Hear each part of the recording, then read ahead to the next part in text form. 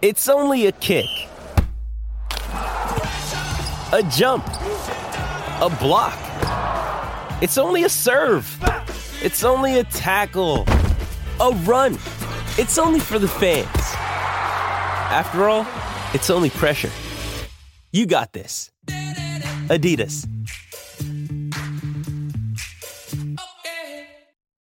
And now, back to Hail Varsity Radio. So we're being ditched by VSiN Sports Network's Danny Burke tomorrow. Wow. He's at Lollapalooza. Oh, that's fair. Have you seen the lineup this year? Yeah, Billie Eilish, Kendrick Lamar, Red Hot Chili Peppers. Those are the three I'm familiar with because I'm old. I think the 1975's there too. They are. Yeah, are they good? They're like alternative rock, if you will. Yeah. Brandon Vogel joins us, HailVarsity.com and magazine. Vogues, have you attended a Lollapalooza? No, but for a couple of years there, Big Ten Media Days in Chicago, particularly when it was right there on, I'm forgetting the name of the street.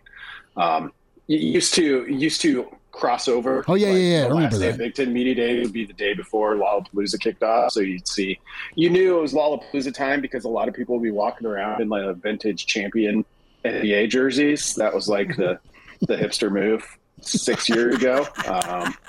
So I always knew, I was like, oh yeah, Lollapalooza is here again. I made it to one Lollapalooza. This would have been my first year working here with you, Schmitty. Do you remember? 2019, not much. That's not true. That's not true. I had a grand old time Kidding, there. Dad. No, I think I've told this story of how we're at this metal show. It was awesome. It's Idols, a British rock band. You know those British rockers, like they don't mess around. And I got my sunglasses stolen directly off of my face. Nice pair of sunglasses, a pair of Ray-Bans, in a mosh pit. So like we're in a mosh pit, like some guy comes up and like half punches me in the face and grabs my sunglasses off my face, and they fall to the ground, and the crowd shifts me away from my sunglasses, and I see this guy's hand come down and take my sunglasses, and I never saw them again. That's the old My Bike punk, right? Still an incredible weekend. From Friday. That's funny. So let's dive into some football, Vogues, and I don't know how to transition from Lollapalooza to the running back room. Maybe we go, who's the Billie Eilish, who's the Kendrick Lamar, who's the Red Hot Chili Peppers of the running back room. I kind of kid, but what do you like here about the options Nebraska has? Coach Barthel and of course, Satterfield spoke about the running game, the importance. We know that. That's how you win in the Big Ten.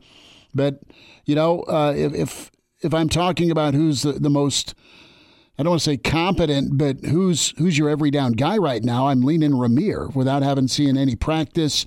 I know there's a lot of love for Gabe, and that's deserved because he's super talented. And I'm not saying he can't do what Rahmir does, just a different body type. And then I'm intrigued by General Grant. Can Anthony unleash the fury here this senior season? Because he's super talented. I love his home run ability. Yeah. Rahmir Johnson's got to be the Red Hot Chili Peppers.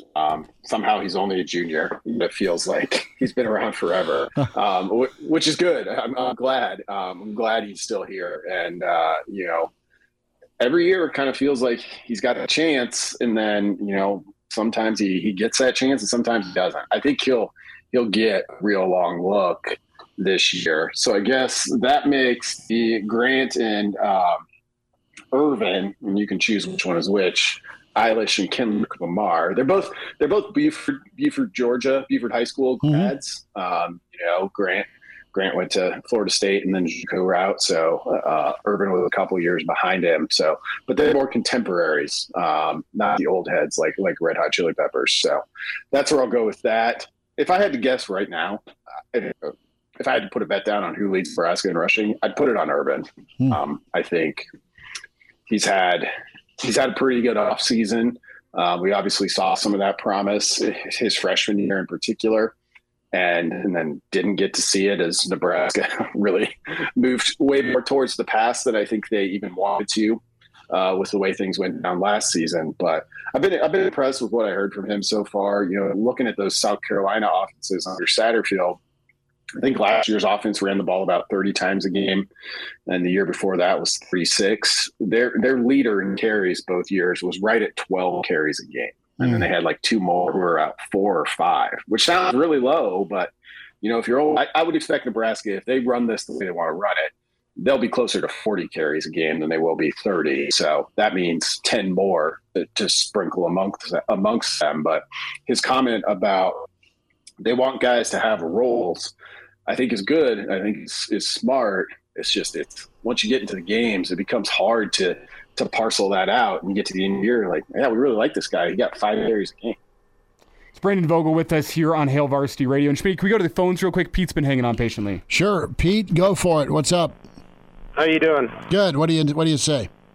I guess you need to update me a little bit because I never heard A.J. Allen, and he was probably the most talented back we had before his injury. If he's still with the team, I would say he's going to play a role. He's going to play a big role at Miami. Oh, he transferred? He did, yeah. He did. Oh, that sucks. Well, I didn't know. Not a worry, Pete, but no, we liked A.J. Allen. We loved A.J. Allen, actually. Tough that he hurt the collarbone last year. And could you kind of go over the fullbacks? Do we have fullbacks now, and who are they? Because that would probably be my second favorite running back. Okay. Hey, Pete, thanks for the phone call. We can have a fullback chat here. I mean, Bonner's the guy who got the Frank Solich tribute, but there's been other fullbacks added to the roster. Yeah. Some guys transferring in. Liebentritt was an Omaha kid that went to Notre Dame. He's transferred in as a walk-on. He's a Scott kid. It does sound like Bonner is the leader in that room, but I still stand by what we said back in the first segment, Schmitty, in that I'm not too sure, and I think Bonner is going to be involved in the offense this year because of what he brings to the field. I'm still not convinced, though, that whenever you think of the fullback at Nebraska moving forward, it's going to be that traditional guy. It's not Rathman. That, you know what, he's not going to get many carries. He's going to come in and be primarily a blocker. I still think we're going to see some of those 2 running back sets with Grant and Irvin, or even with Ramir Johnson and Grant, or pick your 2 running backs there. And on any given play, one of those guys is going to be considered the fullback on a play, and one of the guys is going to be considered the running back, whoever gets the ball. I'm still of the mind that that's what we're going to see more of this year, as opposed to the true traditional fullback that you think of. Vogues, does the fullback have more catches than carries this year? Yeah, I think so. Particularly if Bonner is your starter at that position right now, I mean, I think it kind of tells you what they want to do with it. He was wide receiver last year. So it's kind of that hybrid, new NFL style of fullback that's, part tight end, part fullback. Although, we did hear some praise for Barrett Liebentritt, guy you mentioned, transferred from Notre Dame, Omaha Scott alum. He gives you some more of that, I guess, more traditional fullback. So if they want to get some carries from that spot, he's a guy who can do that. Trevor Ruth came in from Kearney, from Nebraska Kearney. It kind of looks like that more prototypical type there. But I think the point of having a fullback like that in today's game is because if you have the right guys, it allows you to be pretty versatile and create some matchup issues. So I think it'll be more of that than, a guy who's asked to lead block 20 times a game and then, get 4 carries. But we'll see. There's a lot of mystery still with what this offense is, but that's where I guess this is going. And whenever you talk about the fullback in the NFL, which I alluded to back last segment, I mean, go look at the Rams offense. Their fullback is a 6'2", 215-pound wide receiver in Ben Skoranek. That's the guy that they have lining up in the backfield. And what does he do? He stresses a defense because of his ability to go out and catch passes from that fullback position. You know what? He's not unwilling to throw a shoulder into a guy, but whenever I think of what Jenner and Bonner's impact could be on that offense, I really look at what the NFL is doing with their fullbacks and guys like Skoranek, who you'd never see him traditionally as a fullback, but that's what he does technically in that offense. Folks, want to go back to the 2-back set. I went to Jaworski Lane, Jamar Toombs, William Floyd, Warwick Dunn as some teams that could go shotgun with 2 backs and then line up in the eye whenever they wanted to and just get downhill. Does your imagination run wild here with, what Nebraska could do in the run game and even in the play action game with a 2-back with a 2-back shotgun formation? And I mean that's 3 heads you got to worry about carrying the football.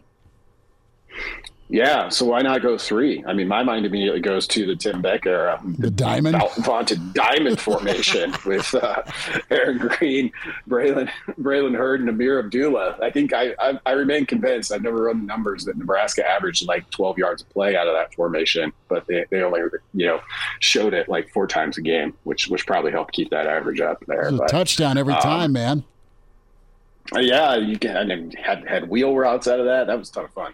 But anyway, to the 2-back set, I mean, certainly it's possible, like, from what I've watched of South Carolina, and South Carolina is a different deal. It's like, it's kind of all you have to go on. Most recently with Satterfield, but you had Spencer Rattler, a different kind of quarterback. And, it's just, you do what your talent dictates you can do. So, I mean, I think with the depth Nebraska has at running back, they'll find ways to get multiple backs on the field, especially with somebody like Johnson, who I think is, as good a pass catcher out of the backfield as they probably have at the moment.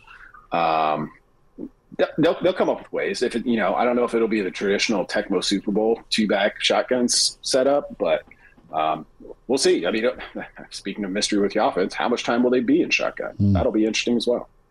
Brandon Vogel with us here on Hail Varsity Radio. And Brandon, I want to ask you the same question that I asked Schmitty back in segment 1, and that's that the players that are going up in front of the media. I'm not sure if I should read into that or not. Do you read into the fact that Gabe Ervin's the first running back to go meet with the media here in the fall? And I know Ramir Johnson also met with the media here this morning, but do you read into the fact at all that it's Gabe Ervin first, not Anthony Grant, whenever you think about a potential running back pecking order? Because you did say that you think the momentum is moving towards Gabe Ervin being that guy to take the first snap against Minnesota.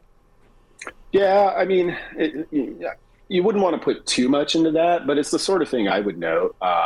When those things happen, I do think it's telling. I mean, well, we think back to the first player access we had under this new staff in January, or maybe it was right before the February signing day, and it was Chief Borders and Thomas Fedoni, the 2 guys that kind of led them in their off-season points system that they had and the competition that they had.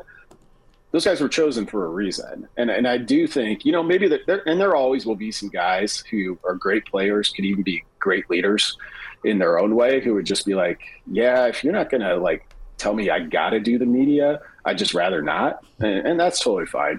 But for the most part, I think the people who get asked for a reason. And I especially feel that with this staff. There seems to be some intention behind almost everything that they do.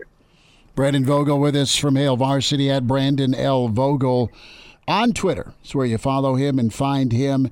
And Vogues, it's kind of a running back day, and we'll see how things shake out moving forward with the committee, the roles, and can Nebraska hit that benchmark more times than not of 75 yards in the fourth quarter. We'll check in with you this weekend. Thanks for a few minutes today. Thanks, guys. Have a good one. There he is, Brandon Vogel, in his football office. We'll get to some of your comments in the stream. Brandon will chime in with you. Moonbot7 is RSVP'd. 489-1240, 800-825-5865.